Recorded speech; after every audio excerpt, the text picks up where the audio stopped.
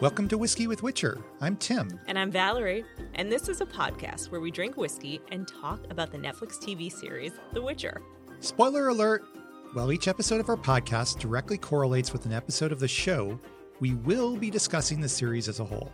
And we'll be mentioning things from the games, books, and other pieces of Witcher IP, although we'll do our best not to spoil any major potential plot points. You have been warned! So, Tim, it's time for the most important question of the podcast. What are we drinking? Well, we've finally started on season 2, Valerie, which by itself is worth drinking to. Yay! Cheers! But this episode is particularly special because it's the first one to actually share a name with a story it's adapting, A Grain of Truth. And as you pointed out to me, with a name like that, we'd better pick a whiskey that takes its grain percentage seriously. In the United States, rye whiskey must, by law, be made from a mash that's at least 51% rye. And for many rye whiskeys, that's what they target. But there's one commonly available whiskey that well exceeds that, utilizing a mash that's a full 100% rye. Even better, it perfectly fits this episode, which introduces Nivellen, a man cursed to become a beast after committing a horrific act. Nivellen has a boar's snout and tusks, with a face that resembles a furry pig, so it's fitting that the whiskey we're drinking to discuss this episode is WhistlePig PiggyBack Rye.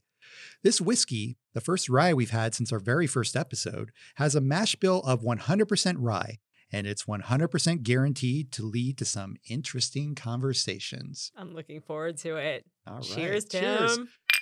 I was going to ask you smooth or sharp, but I guess we'll wait till our... You had to stay tuned. That's a later segment, Tim. Oh, so...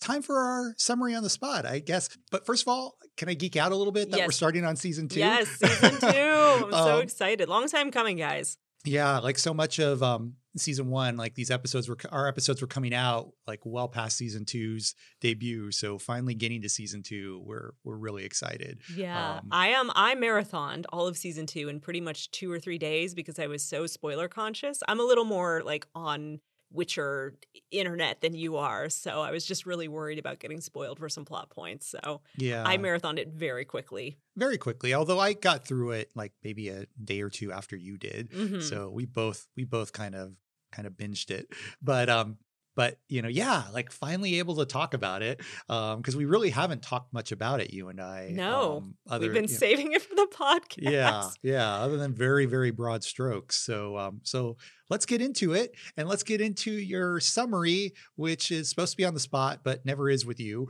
It's summary quote mark on the spot quote mark. Yeah. So yeah, let's do it. All right, it's season 2. Geralt has found Ciri, and Ciri has found her eyebrows. The two come across a magical mansion where Geralt's old friend Nivellen, and we're going to go back and forth on the pronunciation of that, guys, now cursed into a beastly form, resides with his surprise Bruxa girlfriend. Geralt kills said girlfriend, breaking Nivellen's curse, and the show pontificates on what exactly makes a monster. Elsewhere, we find out that Yennefer is very much not dead, despite Tissaia and Geralt thinking otherwise. She's captured by Fringilla and a weakened Nilfgaard, only to then be captured again, this time with Fringilla, by a mysterious group of attackers. But more on that in episode 2. Very good. Thank you. It's funny compared to our last episode with having to summarize a movie. It's actually pretty simple to summarize. Well, especially with the timelines a little more truncated now, and you only have 2 warring stories. I guess technically 3 with the mages Yennefer and Geralt and Ciri. Yeah, but it should be a little bit simpler. Which then leads into, how do we want to tackle this? Do we still want to? First, I want to talk about pronunciations, because you know how we always poke fun at ourselves for being terrible at pronouncing things, particularly names. And we've even said, like, Nivellen versus Nivellen and whatnot. Yeah. Well, they pronounce it multiple ways. Like, the people making the show pronounce this name multiple ways. Because in the show, they say Nivellen.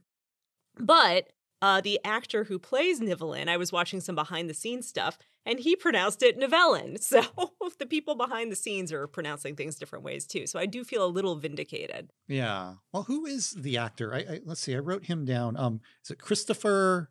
All right. Now, I looked this up. I found one lone interview where an interviewer said his last name. So I'm relying on you, Entertainment Weekly. Don't let me down. It's Christopher Heavue. Okay. Hopefully I'm saying that right, Christopher. Apologies if not. Yeah. Now, has he been in things before that anyone would have seen? Game of Thrones, man. Was he on Game of Yeah, Thrones? he's the. Now, don't ask me to name character names from Game of Thrones, guys. I can't Was he do it. the wildling guy? Yes, he was a red-headed wildling guy. The one who had a thing for Brienne of Tarth. Yeah, okay. we know that name. yeah, I don't know why I can't remember his name. Because I can't remember fantasy names, guys. I'm very invested in The Witcher, but I suffer from, I call it person, place, or thing, but it's where not, I never know if something is a person, a place, it's or a thing. It's not just you, though. I can't remember his name either. But I was wondering if that was who he is, because he looks quite different shaved. Well, he looks quite different as a beastly creature as well. Yeah, but you see him as a human at the end, and he does not look like that character. Tormund, yes. Aha! Oh, that's good. That's before the whiskey, guys. I should toast you to that. Thank you. Please do. But that's cool. Okay, I wasn't sure that was who he was, but I do remember that that actor was going to be on Witcher, and then I watched all of Witcher season 2 and completely forgot to look for him or think about which role is he. Yeah, he's a Norwegian actor, and then also the actress that plays the Bruxa, her name's Agnes Born. She's also Norwegian, so we have 2 Norwegian actors taking the lead here. That's interesting. So we're talking about Nivellen. I'm just going to say Nivellen. I'm going to say Nivellen as well. Yes, that's how I'm going to do it. Yeah. But we might change our minds halfway through. Just roll with us. But we're talking about him. And yeah, I mean, I guess, should we just dive right in? This character who has been cursed and is kind of I guess half bear, half boar sort of it's creature. a very interesting Beauty and the Beast analogy. Yeah. I mean, that's kind of what the story is sort of spin on Beauty and the Beast. And that comes across both in the written story as well as in this episode, I think. He lives in an enchanted castle. I don't think he has magical abilities so much as the castle or the the castle listens to him. Yeah, it's like a manor house. But... It does what he wants it to do and can conjure up food and conjure up furniture and different things that he needs. So very much like Beauty and the Beast in that regard. I find the performance, first of all, a really strong performance. Oh, everybody in this was great. The 2 guest stars were freaking amazing. Both of them. Yeah. But I mean, he's acting, and I have seen, he's wearing a suit and his face is all motion captured. So the face is CG, but the suit is him. He's in a monster suit essentially, except for his face, and then his face is left open, and there's a camera on a little tripod that's tracking his expressions, so they can CG it. Which was a great choice that they were able to do it that way, because I think it allowed much more expression to kind of come through on his face, and you feel like this creature is alive, this monster is alive, and I think just the way he conducts himself and kind of carries himself physically, it's just a really good piece of acting. And sometimes I know these CG performances can be challenging, especially for performers who aren't used to it, and I think he does a amazing job. Yeah, he's a friend of Geralt's in the story, and 13 years ago, it's been 13 years since they last saw each other. Yeah. And I'll tell you some things I really like about that is I feel like you get a real chance of seeing Geralt, seeing a lot of what we were talking about with Geralt and Jaskier. Season 1, with Geralt and Jaskier. You see Geralt being kind of warm and friendly and kind of making jokes with this with this character, and seeming just kind of more warm and less standoffish, I guess, which is how he seems so often in season 1. Mm-hmm. I mean, there's a little bit of that, and that he clearly senses something is wrong. Right. Yeah. Here, he knows Nivellen is keeping something from him, but he is still willing to, I guess because of that friendship, he's still willing to be, to kind of just talk. And, I think there's that line, when he's like, "What happened to you?" "Oh, that story, requires wine." And what happened to you? That one requires a wine cellar. Yes. Hey, good for you, Geralt. You made a joke. You made a haha. Yeah. Good going, you. So I think that getting to see that is wonderful. And I really appreciate that. And, the fact that this is the first episode of the season it just right off the bat, you're getting a sense that, okay, I think this is maybe going to be a little different than season 1 was. Yeah, I like that as well. I am a little bitter about it because I'm like, where is that relationship with Jaskier? Like, this is the relationship that Dandelion and Geralt have in the books, and it's like, we don't really see it. And we see him being friendly with like Mousak in season 1. We see him being friendly with, I'm going to go with Nivellen. That's how I'm going to pronounce it. We'll just do both and we'll cover our bases. But yeah, we get to see him be friendly, and I like that. But at the same time, it's like, okay, why these characters, and why not this one who's supposed to be his like best friend of over 2 decades? I don't know. I'm a Jaskier stan, man. I mean, look, clearly, like, and we'll talk a lot more about Jaskier when he shows up this season. Spoiler alert. But clearly, he's they're portraying that relationship as different than it's portrayed in the books, and I think it's probably safe to say neither of us really love that. Nope. But yeah, that I think is the reason. I'm not defending it. I'm just saying I think that's what what the reason is Geralt genuinely sees Nivellen as a friend for whatever that means to him. And I don't know, if he sees Jaskier as a friend, and I think he does, it's reluctantly. I don't know if he wants to admit it. And so it's a different sort of dynamic for sure. But you have every right to be bitter about it.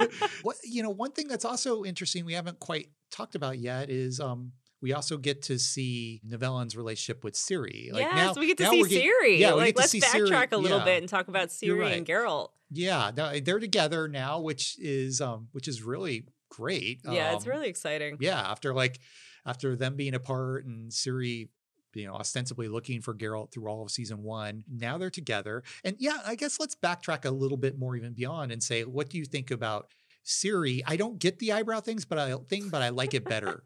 She looks so much better. Okay. She looks way better. I understand why they had her have the bleached eyebrows in season 1, because they wanted to make her look younger. And they succeeded with that. I think it worked. I like her with the darker eyebrows. I think it's a little weird that it's supposed to be in the same, it's not a time jump or anything. And she goes from like having no eyebrows to suddenly having like penciled on eyebrows. Yeah. It's a little weird. And we'll talk about this happens again with another character later. And so that'll come up in a couple episodes. But it's just an odd jump. I don't hate it. I'm not mad at it. I think she looks great, but it's just a strange. Like, okay, Witcher. Yeah. Geralt, while they were in the woods, showed her how to use an eyebrow pencil, I guess. So should I admit something to you, which is I did not even notice that she had eyebrows until people pointed it out. Yeah. So, take that what you may, typical guy, not noticing, when a lady's eyebrows, how dare you? Not noticing when, a woman does something different. Yeah. You notice anything different, sweetie? Yeah. Yeah, right. I'm the clueless, husband sitting on the couch watching TV and like, oh, was that a new shirt? Yeah. I did not notice. But I did notice that I thought she looked better. I thought they did a good job too she's obviously aged. It's been a couple years since they last filmed season 1, but I still thought they did a good job of making her look relatively close in age as much as they could.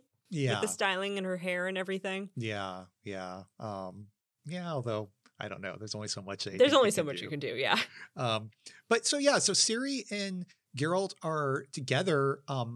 I already love their relationship. Yeah, he's like doing his best supportive dad mode, which is fun. It's like, wow, look at you trying to build healthy relationships. But even like there are just so many great moments between them. Like I love when they have that conversation about, what she could go or where she could go. And Skellig or Skelliga, depending on your... Tim is rolling his eyes, guys. Yeah, I'm not happy with that inconsistency with Skellig pronunciation, but I'm going to always Wait. Let's put that. You're not happy with inconsistency in pronunciation? Okay. I mean, kettle. Okay. I mean, come on. We're like fan podcasters. They're this is true. They're like the performers on the show or the writers on the show or whatever, whoever the blame is. They should be able to be consistent with their pronunciation. Why no one seems to be able to pronounce the name Skellige consistently across all the the various media is beyond me. But the food's good there, apparently. Yeah. Would the food in Yeah, I was Skellige gonna be say, good? I feel like it's a lot of fetid shark. Yeah. I don't know. Maybe they have like a seafood heavy culture, but it's like I always assume Skellige is kind of like Norway or Viking land or whatever. A lot of lutefisk or like weird stuff like that. Is the food good in Skellige? I feel like the food is good in Toussaint. Yeah. Toussaint is fake France. Yeah. I don't know. Maybe Geralt's a big seafood guy. But, that's a nice conversation. I mean, it just goes to show, like, one, he knows. He's like, you'll be married off to the first lord of bad breath, or I think it's something like that he says. But I do like how, he seems to have this interest in her and wants to give her good advice and lays out these different sort of options. Or I guess she mentions it and he just says, well, this is why you might not want to do that. It shows a respect. Yeah. Like he's not treating her like a little kid. Yeah. Like he's laying it all out for her. Yeah. But he's letting her make the choice. Exactly. And just by his demeanor, it's not at all clear that Geralt was going to be like that. I also really like the conversation they have about dreams and nightmares and everything, where he's like, I sleep like shit too. And just, canon from season 1. She's like, you don't sleep. And he's like, makes for fewer nightmares. And then he goes off about the rock troll, which I thought was hilarious. And it's kind of the beginning of season 2, Geralt just having weird little jokes to himself that he thinks are funny. And everybody else is just kind of like, okay. Yeah. I mean, he does that in season 1 a bit too. Yeah. Like the things that my dick with balls joke I love so much. Yeah. I guess one thing it took me a while to kind of really pick up on with this episode was Ciri and basically kind of the struggles she's having. Mm-hmm. And it should be obvious, but they're not so much in the forefront. And it's kind of like, the first time you watch this, you're catching the big beats, you're catching kind of the dramatic stuff, and then just sort of her insecurities about herself and feeling like something is wrong doesn't become apparent until I think it was one that became clearer as the season went on. But then you go back and rewatch this episode, and it's all there right at the front. Yeah, and so I thought that was kind of interesting, and it gets us back to Nivellen, which like her conversations with him and sort of the connection she feels with him because, he's a monster and, and she feels like she might be one too. She feels like she's a monster as well. It's almost as if the real monster was man all along. I wasn't going to go there. But, this, come on. I mean, it's the theme of this episode. Oh my God. Yeah, which we'll get more into later. Yeah, what makes someone monstrous. Yeah. Well, no, there's that line, monsters do bad things to people and so do humans. Yeah, no, it's monsters do bad things to people and humans do bad things to everybody. Oh, response. Yes. So that was great. Yeah, but it's like almost it all but says the real monster is man man all along. Are you writing for The Witcher, Valerie? If they want me, I would be terrible. It would be like sure you didn't R-rated fanfic all day long, but maybe that wouldn't be so bad. I don't want to jump to the end of Nivellen's story yet because I feel like we do have other things to discuss. Well, getting to see Ciri in this story, which we'll get more to when we talk about our Off the Path section, but it's really cool like having Ciri in this story at all and getting to see her as a character in it and getting to see her interact in this scenario with Nivellen. And like she really seems to like it there. Well, yeah, why wouldn't you? You've got like food falling from as a friend of ours made the joke, it's the PAs in the rafters that are throwing the food down onto the table. Well, I mean, there's the bathtub. Yeah, a giant bathtub.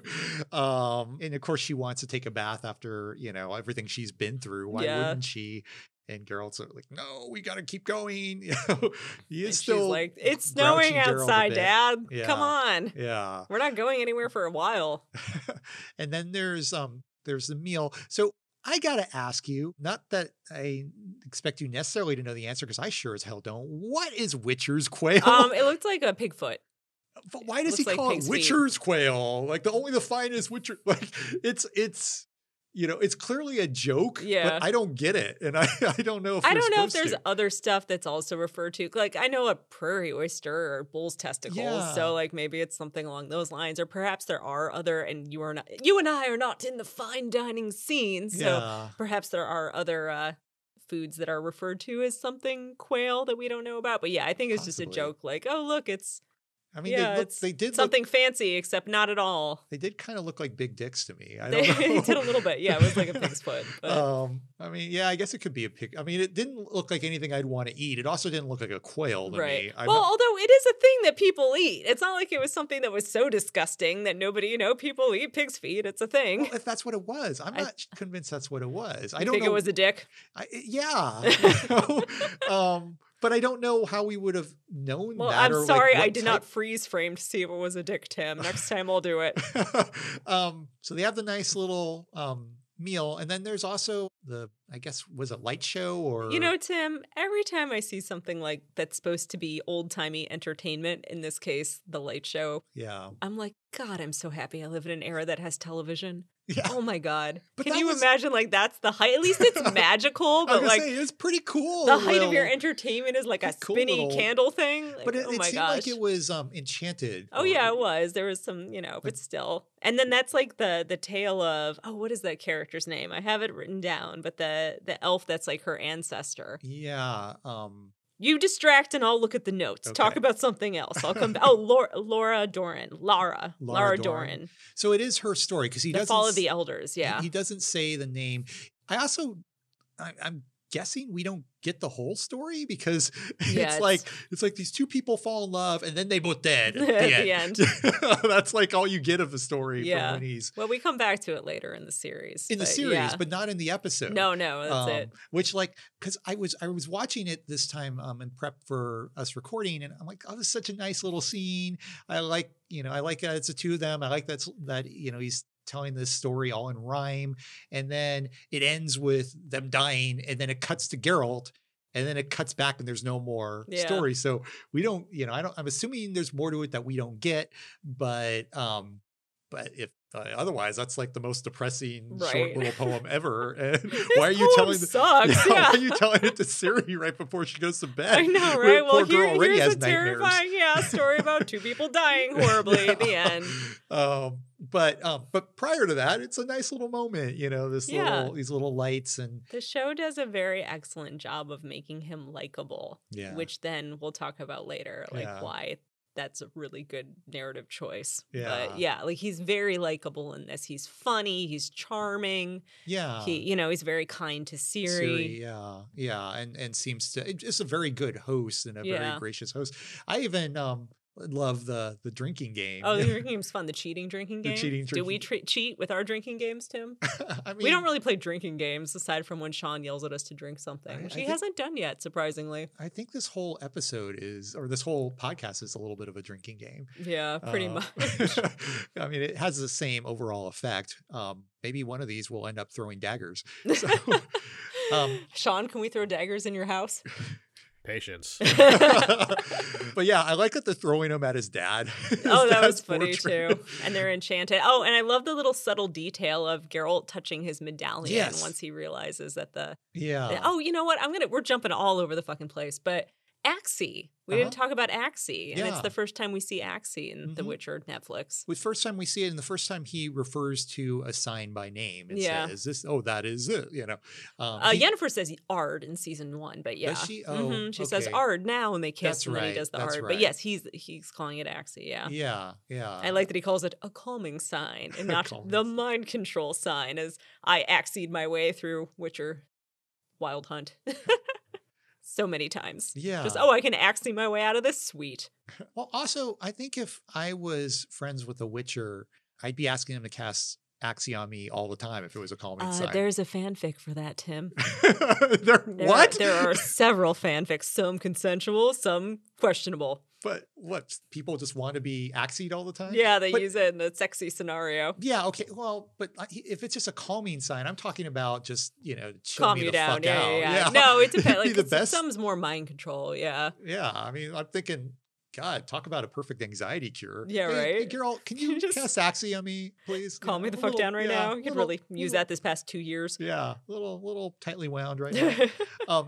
But it's cool to see it. And we actually see a lot of signs in this episode. I think we get Axie, Ard, and Quen. Yeah. Well, there's some. But before we move on, there was one thing I just wanted to mention, which I actually find it really amusing that at least twice in this episode, Geralt tells Ciri to stay on Roach. Yeah. One of them was right before he casts Axie, and it's just like every time he's like, stay on Roach, right before Roach freaks the fuck out.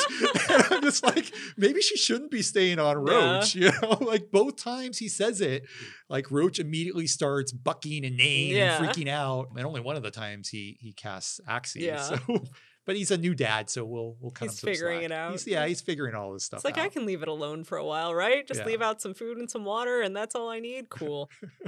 All right, well, Let's talk about the Bruxa. Yeah, I was going to say, should we move on to Vereena? Yeah, Vereena. I love Vereena. Oh my God. Agnes does such an amazing job. Again, you were talking about the movements and the motions, like with Nivellen. Yeah. Nivellen? I don't know. But yeah, she's so creepy. Yeah, 100% love this performance. I love this character. I mean, I guess we call her a monster, but like she's by far the most intelligent monster we've seen so far in The Witcher. Yeah. And you know, this is where I feel like having Ciri in this story really actually in some ways strengthens it, because in addition to the relationship between Ciri and Nivellen that develops while she's there, you also get this little relationship between her and Vereena. And even just the fact the first time we meet Vereena, it's her, you know, coming down. Well, first of all, she gives Ciri the dress. And then she comes down while Ciri's sleeping and, you know, and has this little conversation with her and basically says, I'm different. I'm, you know, I'm like you. I'm like you. And first of all, just her movement, what they kind of do with her voice, the fact that she communicates telepathically. And I wrote this down. I'm not entirely sure if it's a conscious decision, if it's a deliberate choice for her speech to be a little halting, like a little reticent, you know, and hesitant. I'm not quite sure if that was a deliberate choice, if that was a choice by the director or a choice by what's her name, Agnes. Bourne? Let me see. Look it up again. Agnes Bourne. Yeah, Agnes Bourne. I'm not sure if it was her choice or if it's just that she doesn't speak English very well, and that was you know, the best she could deliver the lines. But if that is the case, it still works, I think, for this character because it does make her creepy, but also a little sympathetic, I think. Like the way she talks. Kind of childlike almost. Yes, exactly. Yeah. Especially at the end when they're battling, she's like, he hurt me. Yeah. I think it really sort of makes you like kind of feel like think twice about whether Geralt should be killing this vampire, even though this vampire is totally killing. Oh yeah, killing all the townspeople. Like the entire town essentially got wiped out. Yeah. Again, it's what The Witcher I think does so well, where it's like all these characters are they're not purely evil, they're not purely good. They have sort of nuance to them, and it's just like with her, it's like you kind of feel like maybe you shouldn't kill her, but she's done these awful things, and if she stays alive, she's going to kill more people. Right. So by I think The Witcher's definition of a monster, she's 100% a monster, but you know, she's an intelligent monster, and that kind of puts more and a sympathetic monster, and a sympathetic one. Yeah, and I think genuinely, I don't know. At one point, she kind of holds Ciri at knife point, but like I do feel like she didn't intend on hurting Ciri. Right. And earlier, like Ciri, she was like, don't run. If you run, I won't be able to control myself. And I'll attack you. Yeah. Like I think, honestly, I'm not entirely sure. She never says this, but I'm kind of curious what you think. Like, I do think had this whole story not turned out the way that it had with both Nivellen and Vereena and the truth about both of them, which we'll get to shortly, I do wonder, like, would Ciri possibly have stayed with them? Like, I think maybe that's what they were setting up, was that she didn't really know what to do at this point. You know, she was considering options. She wanted a kind of basically a home. And here she is. She clearly gets along well with Nivellen and feels a connection to him. I think she feels one briefly with Vereena. Vereena, I think they both really like her. Yeah. I think that was kind of what they were setting up, is like, this is potentially a place Ciri could have stayed, even though she never really discusses that. Like, I feel like that was inferred. I don't know if you think that was possibly. It honestly never occurred to me. Oh, really? I never thought of it happening that way, but I can see where you're coming from. Yeah. Yeah. No, I thought that was possibly something that they were setting up, up until the very end, Right. and Yeah. the truth about both of them. So yeah, what do you think of Vereena's monstrous form? She was cool. Giant bat. Yeah, it was neat. And that freaky face and mouth of hers. Oh, the mouth was awesome. So the mouth was actually a prosthetic. Yeah. Like the mouth was a practical. I mean, I'm sure they blended like some CGI with it, but yeah, if you go on their Instagram, on the Witcher Instagram account and Twitter, I think has it too, you can see like them putting it on her and what the makeup process was like and everything. And it's funny because she's so frightening when she's all monstered out like that. But then, she immediately at one point goes back to her more human form, and it's immediately like it makes all the difference. You just immediately feel sorry for her. Yeah. Like here she's this young, unarmed woman who this ruthless killer is trying to take out. Yeah. And it just seems like no, even though just moments before she was doing she's the one who has the power of scream. That was so cool. That was like, oh, I loved it. It was so good. And her little weird clicky movements, and then when Nivellen, however doing it, stabs her and she turns all like rotates her body all the way around, and he even is like, when she does it. It was pretty funny. Yeah. That's also just so well done. It's also so kind of shocking and, and great. And I think really kind of makes it clear that Witcher is operating at a whole new level with this season. Yeah. Like they clearly have a higher budget, better effects budget, better special effects in general. But this whole fight, with her flying around, with her screaming at, doing her scream thing at him, then, stabbing her and her head just kind of turning around Exorcist style. And, pulling herself towards Nivellen. It's all just so well done. And then even her last sort of line after her head's lopped off, where he's like, he'll come for you too, or something that to Ciri is just so eerie. I do see it as a tragic end, even though she was not, I think, a good creature.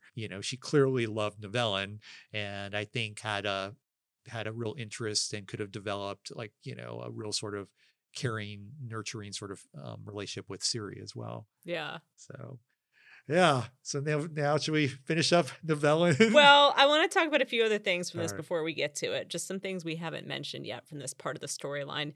I like how Ciri mentions Mousak, and she has a line when she's talking about magic. She says magic like a druid.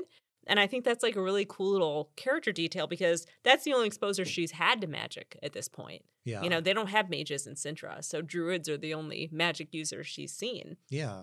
Also, one of my favorite quotes is, given our pandemic-y times, I've lived through a whole dark age and 3 supposed end of days. It's all horseshit. I am feeling those elder millennial vibes, Geralt. I feel like that line's totally become a meme a little bit among Witcher fans. And then also just a few other things I want to point out. Confirmation in the show that cats don't like Witchers.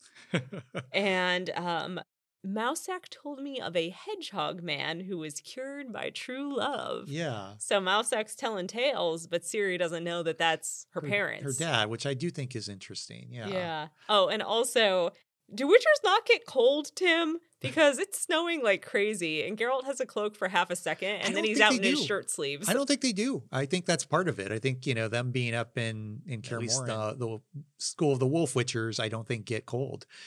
And one other thing, I don't know if we should talk about it now or talk about it more when we get to Yen's storyline, but there is a conversation between Nivellen and Geralt where they talk about, how are you not heartbroken? Oh, yeah. And he's like, who says I'm not? Yeah. And also the conversation where they talk about just what makes a Witcher. I love the line where he's talking about, well, that's not going to happen to her. And then Nivellen goes, but it happened to you. Mm-hmm. And I just thought that was such a great little bit of, well, it happened to you. And acknowledging the trauma that Geralt has gone through that he, so often pushes aside and doesn't really, I think, like to think about so much. But like it happened to you. Yeah. Mm-hmm.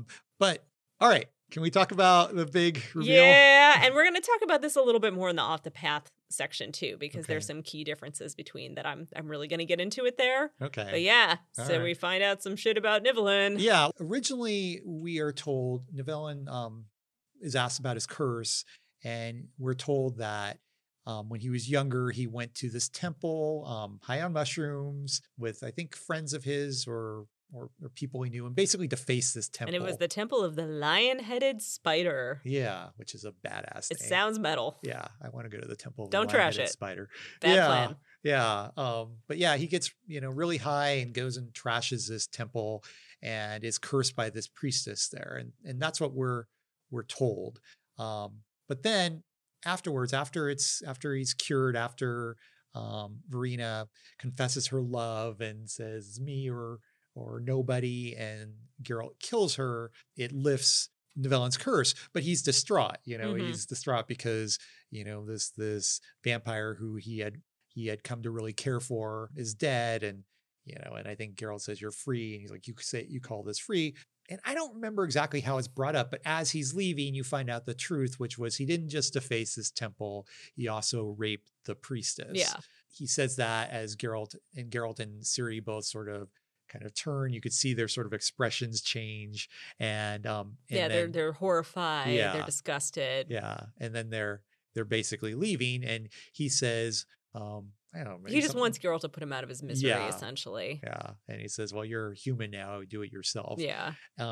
So it's very. First of all, this is entirely in keeping with the book. Maybe not how it's presented, and we'll get to that. But he is a rapist in the book as well. That was what caused him to be cursed. So this was not something that was added for the show, but it's presented in a different way, and I think it creates a much more powerful ending, a much more tragic ending, and then also again, like, kind of throws all this sort of confusion about how you feel about these characters. He's set up to be charming, and he's nice to Ciri, and he's funny and seems really kind, and then you find out that and they lay the groundwork. Like, you can see during the episode that he's hiding something, he's ashamed of something based on his conversations with Ciri. That there's like something going on there, and he feels monstrous, and it's not because of his outward appearance. Like, he has done something that is really horrible, and he knows it. Yeah. I mean, that's, I guess, maybe a key difference to how we often see sort of rape portrayed, is like he realizes that what he's done is awful, and he feels guilty. He feels like a monster. Yeah, and I think this is another example as to the benefit of having a female showrunner, that you get this female narrative perspective on something that's an incredibly difficult topic in a way that's not normally shown in media.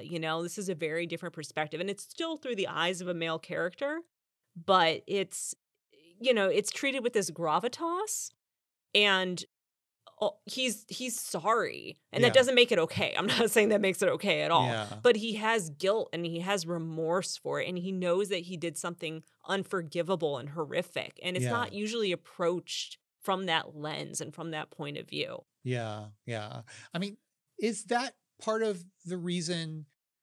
Like, I don't know that we can unpack it this much, but maybe we can. Like, do you think that's part of the reason he falls for Vereena, or do you think it's just because she isn't scared of him and seems to love him despite his? Oh, I'm sure it's part of it that she's not turned off by that aspect of him. Yeah. It is interesting because it's a key difference, and we'll get to it in our Off the Path as to how that is. But like he does, he feels like he is a monster, that he is one. And so if he's going to be with someone, it should be a monster as well. I think the story is so much stronger for it. Yeah. I think it's just I hesitate to use the word great given the subject matter, but it's just a really well done perspective that you normally don't get to see. Yeah. It's a real gut punch of an ending too. I don't know if you want to say more about Nivellen, because we definitely have other things to talk about. We have other things to talk about. We need to talk about Yennefer. Yeah, that whole side of the story. And let's start at the very beginning with, like, this whole episode actually doesn't start with Geralt, I don't believe. It starts with a prologue with these people getting killed by Vereena. But then it cuts to the Battle of Sodden. Yes. I think maybe the day after we left it at the end of season 1, you're seeing like all the bodies, but Yennefer is gone. And Tissaia, your darling Tissaia. You know this. I cannot with the sad Tissaia. I cannot with the sad Tissaia. Like Mayana Burning. Mayana Burning. Tim is trying, man. He's had a few glasses. Yeah, no, I should be able to say her name. Mayana Burning is a phenomenal performer.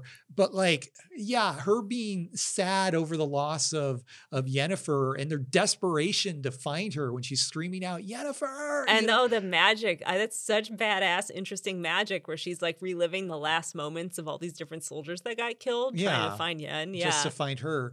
But just, the desperate and the tears in her eyes. And when Vilgefortz comes up and talks to her and he says something like she's gone and you could just see like, she's just, she's not like full on crying, but she's just about to, and you just haven't seen Tissaia show any sort of emotion like that before. She bottles it all up inside, man. Conceal, don't feel. It's just brutal. It's brutal. I cannot the first time I saw that, I'm like, oh my God, she's breaking my heart. I can't watch this.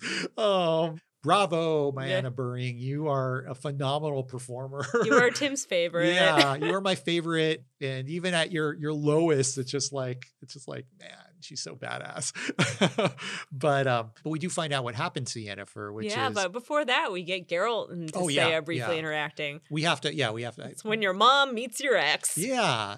This brief little scene where she basically tells him that, she didn't survive. And I'm glad you mentioned this scene because another line that Geralt says where I'm like, is that really a fair line, Geralt? Where he looks at her after he finds out, presumably he thinks they both think she's dead. Yeah. Like, was it worth it?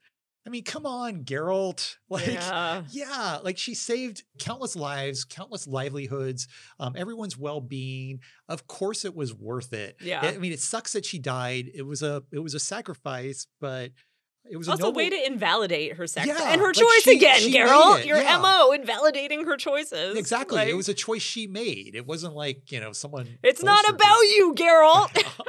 So I get it. I get that he's hurting, and maybe that's a natural response to say, but it was one of the two lines, the other one being the grandfather line where I'm like, come on, Geralt. Speaking of him hurting, can we talk about these contacts, these season 2 contacts? Oh, see, the contacts bug you way more than they bug me. I hate them because it's just like, he looks dead-eyed and he's like trying to emote. He's sad. His lady love, he thinks she's dead and he's like all upset. And it's just like a soulless shield right over his eyeballs. I can't see into his emotions. I don't know. I think they're weird. I don't, to me, that's just part of him being other. Yeah.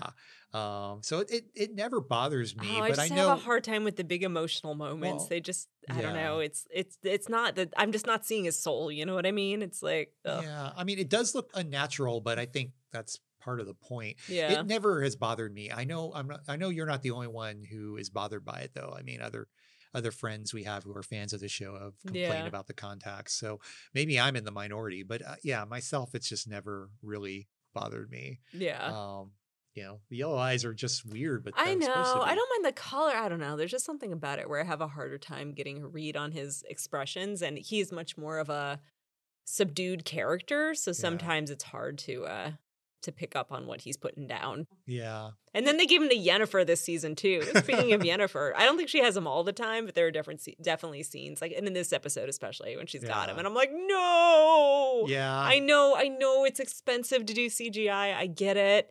But see, it doesn't bother me at all. But like, we have a mutual friend who the first thing she said to me about season 2 was, "What is going on with hey Kat, what is going on with Yennefer's eyes? Like, what is they look so much worse this season." Yeah, like, look, they clearly have increased their budget. Yeah, and if having her wear contacts means we get more awesome monsters, and just cool shit, I am all in favor of it. Fair. But yeah, so Yennefer, she's captured, and she's not dead. Spoilers. Surprise.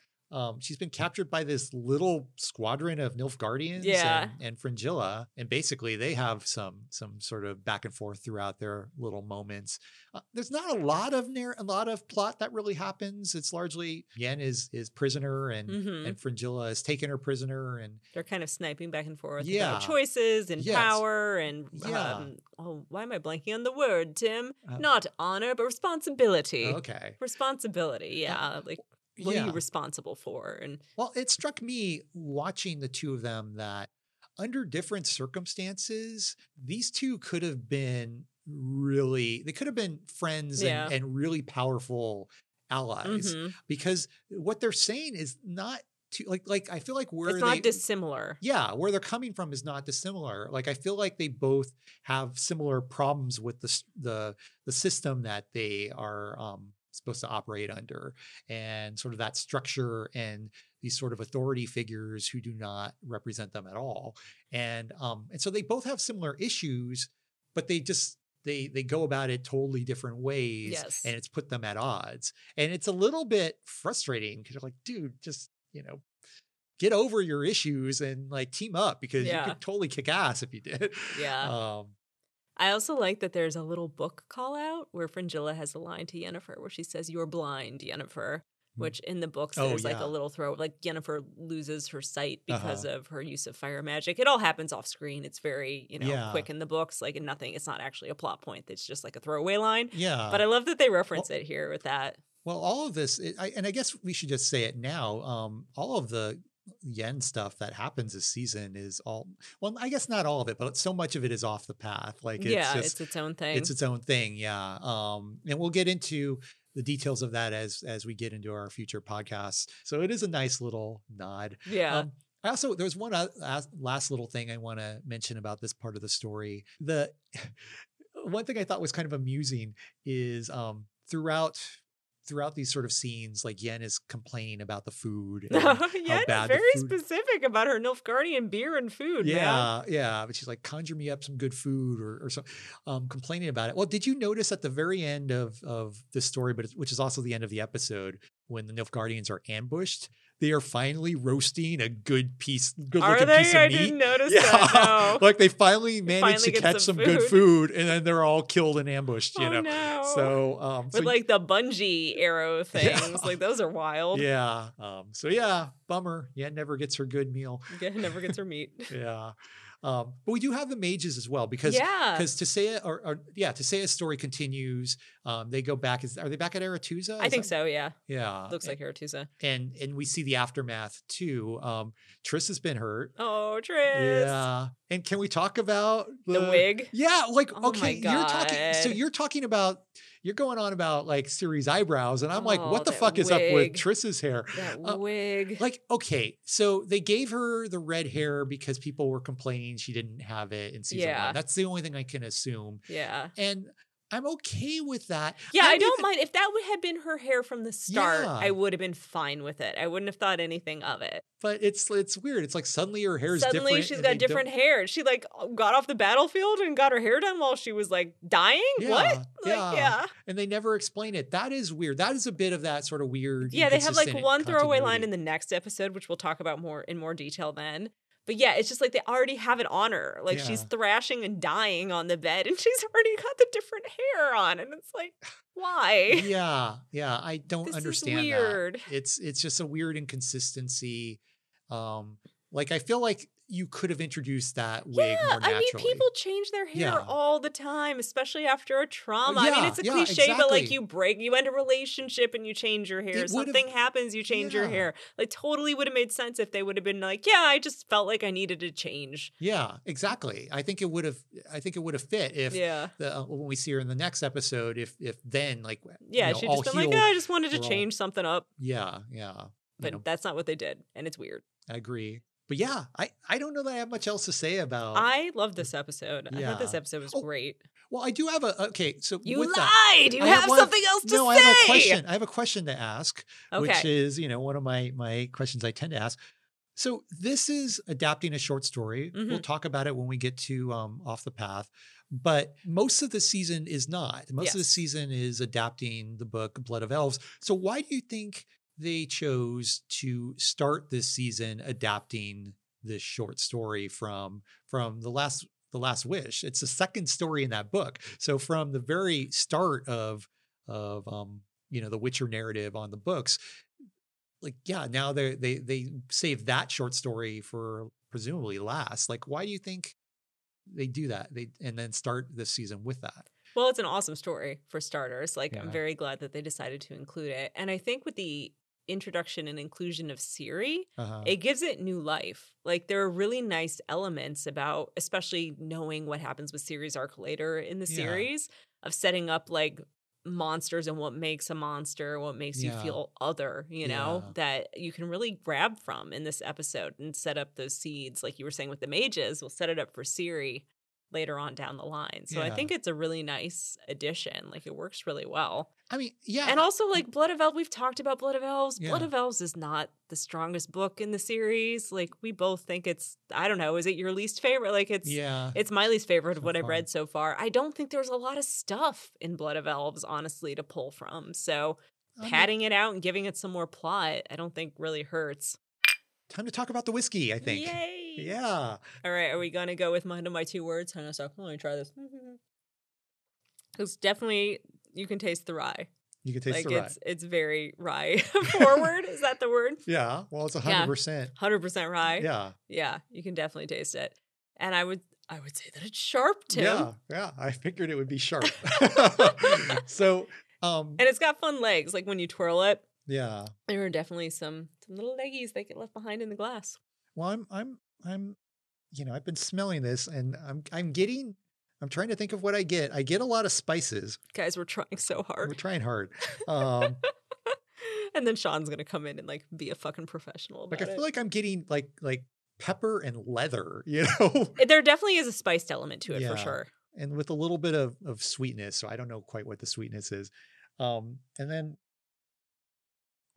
definitely nuttiness. Tim is contemplating. He's trying so hard, you guys. I'm trying so hard. I am not trying. I'm just going to drink it. Glug fucking glug. Well, because Sean has said, I'm calling Sean out. He said he didn't like this one. He's like, it's not for him. I don't love this one. That's just a personal taste thing for me with ryes. Like, I don't like a mash bill that has that much rye in it. Really? Yeah.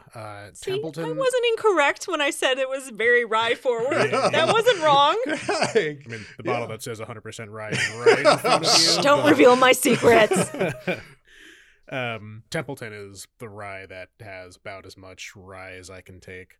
And that's another one that has like quite a bit, not 100%, obviously, but I do have a question for you then, Sean. What do you think? Do you think you would like it better in a cocktail?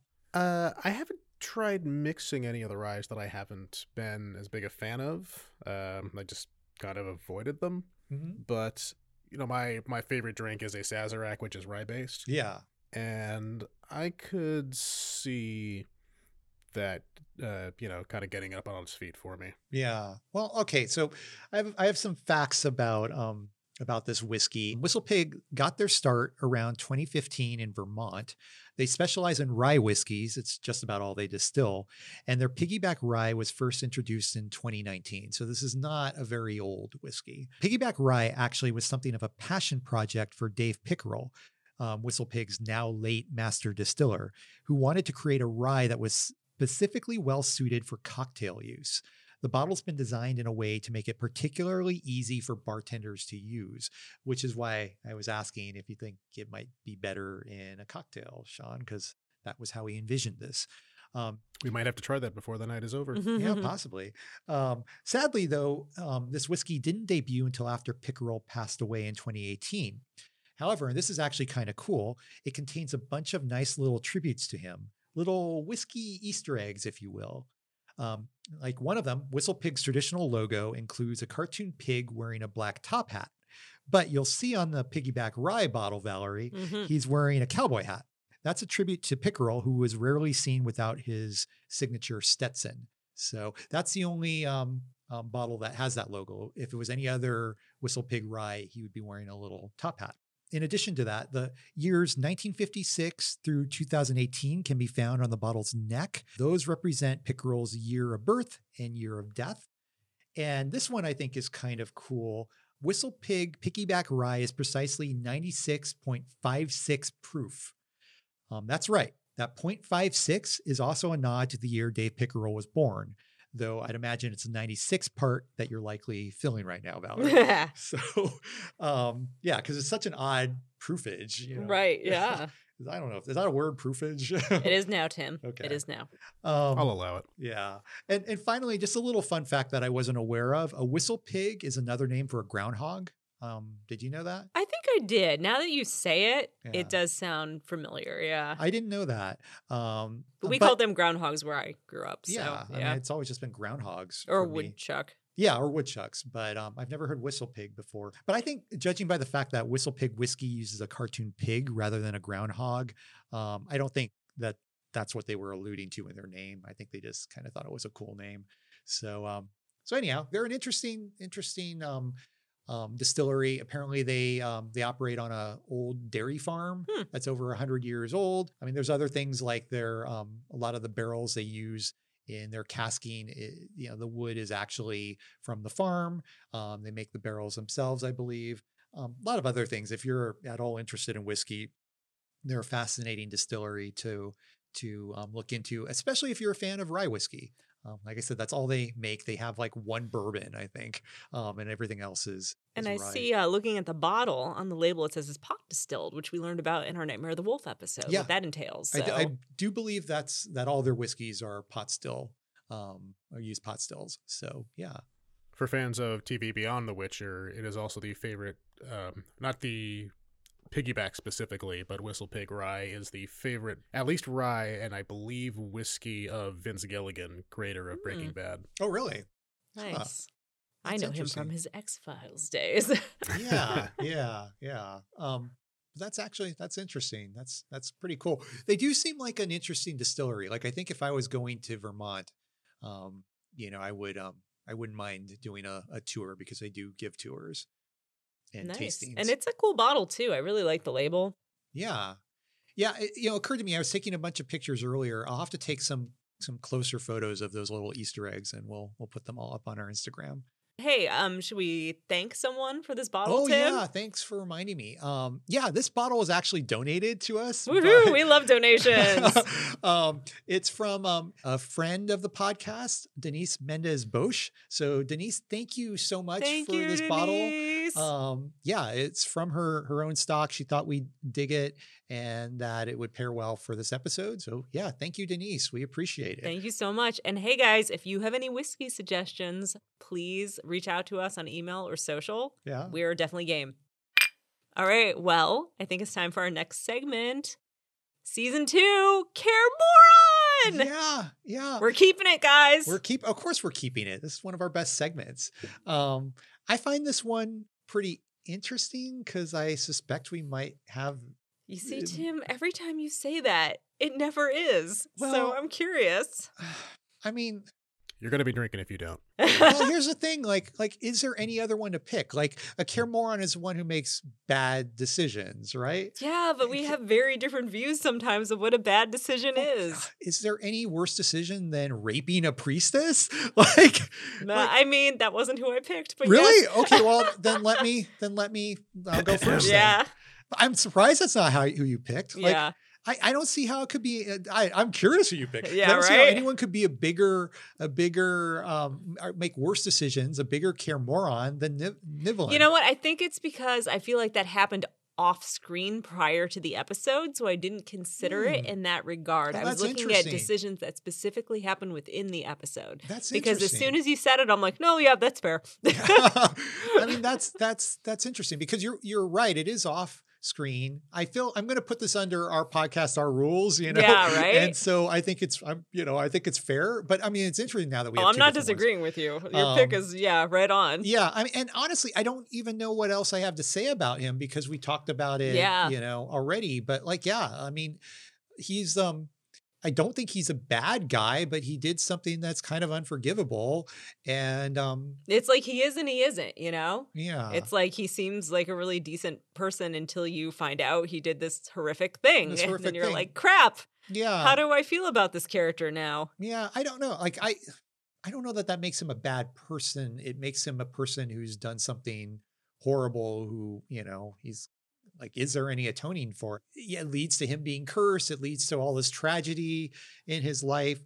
And yeah, a lot of times these care morons are kind of funny and little, Yeah, like kind of haha. silly. I guess this one's a little bit more serious, but I don't see how I could pick anyone other than him with this episode. So I'm surprised that you Yeah, weren't I picking this honestly, one. like I said, I think my reasoning was that I was looking at episode specific decisions Yeah. as opposed to, but I totally hear where you're coming from and don't disagree. Well, okay. So who is yours? I then? picked Vereena. Okay. Girl, all you had to do was stay hidden for one night. What are you doing? There was a Witcher in the house. Like, come on. Don't go like checking out Siri and crawling around the ceiling all exorcist. I guess she didn't crawl around them, but you know what I mean? Like, So this is interesting though, because here it's interesting how we both approach these different ways, because I wouldn't have thought to consider Vereena because she's not human. And I've always thought of this, I guess, I mean, I would pick like a dwarf or an elf or something. And I guess maybe they're not human either, but I guess I put her in the category of monster, and I would not think of monsters as being capable, like if you think about it, any monster that attacks Geralt is being stupid, because so it's just like I think of them as these sort of kind of feral things, but obviously she's not. So again, very valid, very good choice, but that's why I never thought about her. I get it. Because I'm like, oh, she's the monster. So we don't pick monsters for care. That's the fun thing about this segment, though, is you and I approach it sometimes from very different directions. Yeah. So it's kind of interesting to see where we're coming from. Yeah, but no, you're right. Totally, just stay hidden. Stay in the ceiling for one night. Yeah. One night. They're just staying for one night and then they're gone. Yeah. Like, what are you doing? You know he's a Witcher. Like, don't reveal yourself, you dum-dum. Yeah.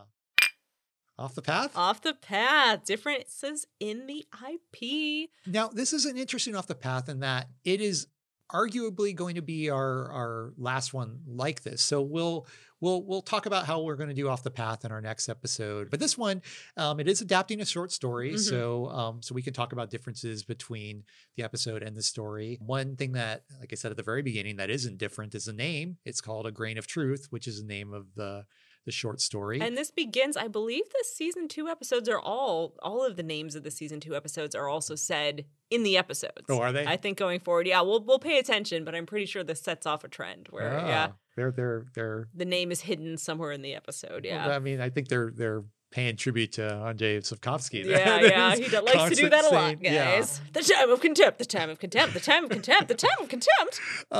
So okay, what do you think of this story? We both read it. Yeah. So again, I would like to stop talking about the rape, but I do want to just mention one thing here, and we kind of talked about this earlier when we were talking about the episode, but it's they handle it, I think, much better in the episode. In the book, it's just kind of like hand waved. It's like he's talking about, oh yeah, I did this and I did this and I did this and I raped the priestess and I did this and I did this. And there's no accountability really assigned to it. And in the show, they do it in such a way that you genuinely like feel the gravity of the situation and you understand like this is a horrific thing and he knows that it's a horrific thing and it's acknowledged that it's a horrific thing. Whereas in the book, it's just kind of like, oh yeah, I did this and then I went. Well, there's some also key differences that I think play into that. First of all, the biggest one, which is maybe a surface difference, but it ends up actually having a big impact on how the story plays out is, as we mentioned, Ciri is not in the short story. Right. And also, Geralt's not his friend in the short story. Yeah, that was the other one. I was going to get to that one. I jumped the gun. Yeah, but we'll get to really quickly. But first of all, with Ciri, this is before this is the second short story in the first Witcher book. So The Last Wish. The Last Wish. So you read The Last Wish, which is the first of all the books that he's written. I mean, not really, but we're not going to get into that. But it's the earliest Witcher book. It starts with a short story called The Witcher, which is the Striga story from season 1. And then your next one you get to is this. So it's really early on. It's before Ciri is introduced. It's before Dandelion is introduced. And it's just Geralt. And what I like about this stretch of stories, like this period of kind of like the narrative is, it really is, at this point, just Geralt killing monsters. And there's like kind of bigger themes that are attached to it. But yeah, it's a lot of just, he's a Witcher doing Witcher things at this point in the narrative. And so this story is an example of that in the books. But here in the episode, they've added Ciri. Mhm. She obviously plays a role. We talked a lot about that. And then, like you just said, they're also not friends. Right. They're He is, strangers. yeah, they're strangers. And he comes across the bodies of people who have been attacked and killed by Vereena, and then he comes to this household and is approaching it, and this monster runs out and ends up being Nivellen, and then he introduces himself and tells everything that happened. And so it does change. That does it play into the whole rape thing in that it's just kind of hand waved, like you he's said. going through like a laundry list Yeah. of just like things. Yeah. And yeah. He mentions it at the beginning when he's, well, not right at the beginning of the story, but when he's telling Geralt what happened to him, he doesn't hide it the way that he does in this story. And Geralt also doesn't react to it either in the story. It's just kind of like, okay, whatever. Which, okay, yeah, possible, that, like, I do agree it's handled better in the episode, but it's also a completely different scenario, situation because they are friends, like, because of that, it's just a different sort of reaction experience. Yeah. I mean, he's trying to find out what's going on here. And so this is just part of a story being told to him by this random guy he just met. I don't even know that it would make sense for what Geralt is wanting to accomplish for him to, like pass judgment. Yeah, and cut him off and be like, all right, well, I'm done with you. Because he's trying to find out what's going on. Whereas in the show, they're friends and he finds this out at the end. So it's just like a shock. Yeah. And so it completely kind of changes things. Right. In his eyes and obviously in Ciri's as well. So that, it just plays out different as a result of those changes being made to the story. But I like those changes so much better. Yeah. I think it works. I think it works well. I mean, I think it's a sort of change that you wonder if, like, Sapkowski is saying, like, yeah, maybe I should have had them be friends beforehand, and him finding this out at the end, that might have made for a more powerful ending. Instead, the short story ends with actual lines that are said in the show. Mm-hmm. I mean, they do lift some lines directly from the story, learned, like, mages and learned men have studied this, and like they've all about true love. Yeah. But they've all, like, it's almost word for word, I believe. But they, the one thing they've landed on is that it must be true love. And that's how the story ends. It ends with that line. But, and then also even the me or no one else and her pulling herself towards Nivellen, that's all directly from the story. It is. But in the story, she is actually more monstrous in the story because you find out she's killing people because she doesn't want him to be with anyone else. It's like me or no one else. That's it. Yeah, she doesn't want him to be with all right, so I guess there are other things to mention. Like, there's way more Beauty and the Beast stuff happening in this. Yeah. Like, he's trying to lift the curse on him for a while. And so because he's a wealthy, person, he's sitting on a lot of wealth, all these sort of peasants bring their daughters over and basically to spend a year with him. And then he rewards them with a big dowry. And at first I think he's hoping that it'll cure him. He also likes the company, and it, and it's kind of interesting. They all are different in the way they approach it. Some of them are, scared of him at first. Others aren't. Some are really into it. Some of them are really into it. Really into it. Yeah, but you find out this whole story that he's been kind of, he's had quite a few relationships like this over the years. And that's where the title A Grain of Truth comes from, because he's looking for the grain of truth in the stories of, like, true love's kiss and everything. Right. Yeah. But then Vereena enters the picture, and you're right. She doesn't want him seeing others. And I think actually is trying to make him more monstrous. Like, she's causing him to have nightmares. It's interesting because Geralt and Ciri have a story about having have a conversation about having nightmares in the episode, but in this one, it's Nivellen who is, and like having these weird, crazy dreams, and you find out it's Vereena doing that to him. Mm-hmm. So you're right, she is more monstrous in this. She's deliberately killing people, and she wants him to kind of become a little bit more like her. So she's less sympathetic, I think, in the story as it's written than she is in the episode. Yeah, I do want to mention just randomly This also includes my favorite thing from the games, Witcher CSI, where Uh-huh. he monologues about like, oh, well, this monster did this, and I'm following this trail, and oh, I've smelled this scent, and this because of this, and blah blah blah blah blah. Yeah, yeah, no, there's definitely.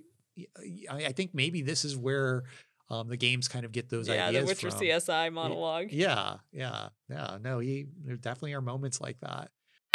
All right, is it time for the count, Tim? Yeah, yeah. I think it is time for the count. The count. It's time for the yeah. How many hms? How many hms? I'm going to ask you, Valerie, because we already checked. Sometimes we do this and we don't check, but we checked this time. And yeah, Valerie, how many hms are in this episode? So caveat, we said 5, Mhm. but he also has a chuckle that's somewhat like. Yeah. So 5, maybe 6. Yeah. But we're going with 5. I'm going with 5. Yeah, I think that's the better number. But if you feel insistent that chuckle is a I'm not going to argue with you. But speaking of we have some bonus Yeah. Vereena had a and Fringilla had a Actually, Vereena had several hms. Yeah, Vereena was hms a humming lot. here and there. Yeah, like I think if Vereena got her own, little spin-off show, which she's not going to, but if she did, we'd have to do the how many hms for her as well, because she seems to do it a lot. There were everybody hms. Yeah. A lot of hms in this episode. Everybody hms. I mean, in the past, it's always like, Yennefer has hummed as well. Yeah. Like, it's not always just Geralt. I feel like Yaskir's done it too. Yeah. But Geralt does it far more than anyone else. That's why we count his hms. I just think, He had a lot of sighs too. We don't count sighs. No, we but don't. There were some sighs. We don't. And then also moments where he's making what I call his face. and a lot of times where he's writing or walking next to Roach. Mhm. And sometimes I'm like, Roach is so loud that I'm like, I wonder if Roach is neighing over hms, Yeah. because Geralt will be making his face. Roach is making all this noise. I'm like, maybe we're missing hms. Maybe there were, but yeah, we can only count what we can confirm and hear. And, this time it's 5, maybe 6. We are going to keep the count this season, even though it seems like he's humming a little bit less. But slightly more verbose this season. Slightly more verbose, but he's still humming a lot. So I feel comfortable keeping our count for season 2. And speaking of segments that we're keeping, it's time for the Crossroads of Destiny, Tim. Yeah. So first season, we were talking about things we were looking forward to in season 2. Mm-hmm. We're going to sort of continue that theme, at least for this episode. Yeah. We're going to talk about things for season 3 that we would like to see. But there's a fundamental difference in that when we were recording our season 1 episodes, we were recording most of them right before season 2 came out. And then, there's even one that we recorded too, if you count our animated episode that were after the release and after we had seen season 2. So we at least knew what season 2 was going to cover. We knew characters who were going to be in it. We knew actors who were going to be in it. And so we could anticipate a lot. We knew like Geralt was going to care Morin. We knew that's the second time you made that mistake, Tim. You did it in a previous episode too. Yeah, I don't know. That's the problem with us having this care Morin.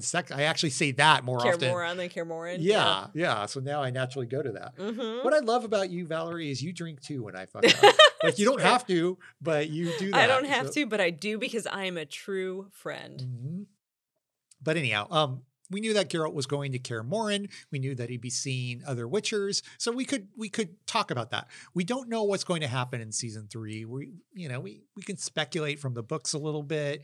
We feel it'll probably be largely adapting the Time of Contempt, but we don't know. And they've changed so much with this season from the book that, it's a lot of speculation. So we're going to be speculating a lot more. I think last season it was like, this is what we know it's going to be in season 2 that we are really excited about. This season is going to be more like, this is what we hope we'll see in season 3. And even some things where we maybe know we're not going to, but we just think would be really cool. Yes. So with the increased budget this season, the makeup and special effects, at least in episode 1, have been pretty freaking badass. Yeah. So we want to talk about what makeup special effects we would like to see in season 2, particularly as it corresponds to like monsters and stuff. Yeah. Yeah. And again, this is total just speculation on our part. So you want me to go first? Yeah, go for it. All right. Well, so I was thinking about this, and again, just kind of, dreaming big, because I know, what is coming up in the books. And the truth of the matter is, as the story goes on, Geralt does less and less monster hunting, or it happens more almost peripherally. But looking at, monsters we've heard about and monsters we've seen in the games and ones we've seen on the show versus ones we haven't.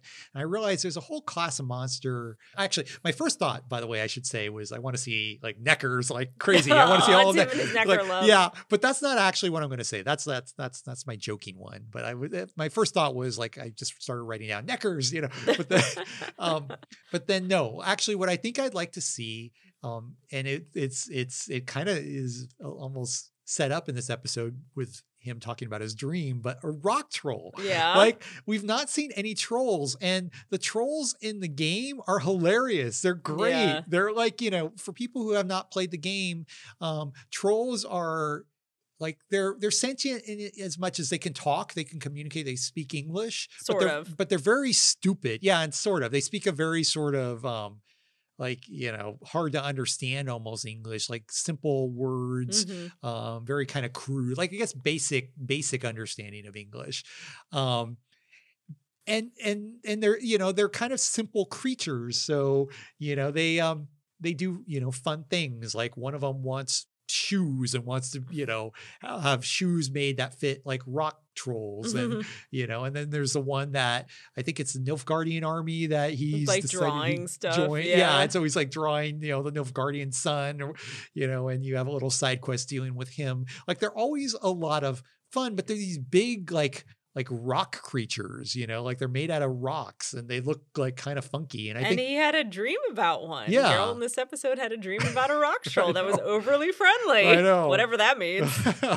But unfortunately, I think like that's probably the closest we're going to get to seeing rock trolls, is him mentioning them in his dream. Like they're not in the books. So it's like, I don't know how they would fit one into the episode, but I don't know. If they did, I would think it'd be cool. I would love to see a rock troll. That'd be fun. And it's like, we have not seen a monster like that yet, even in this season. So I think it would be very different from what we've seen. So I think it'd be cool. That would be cool. Yeah. I'm down for that. Yeah.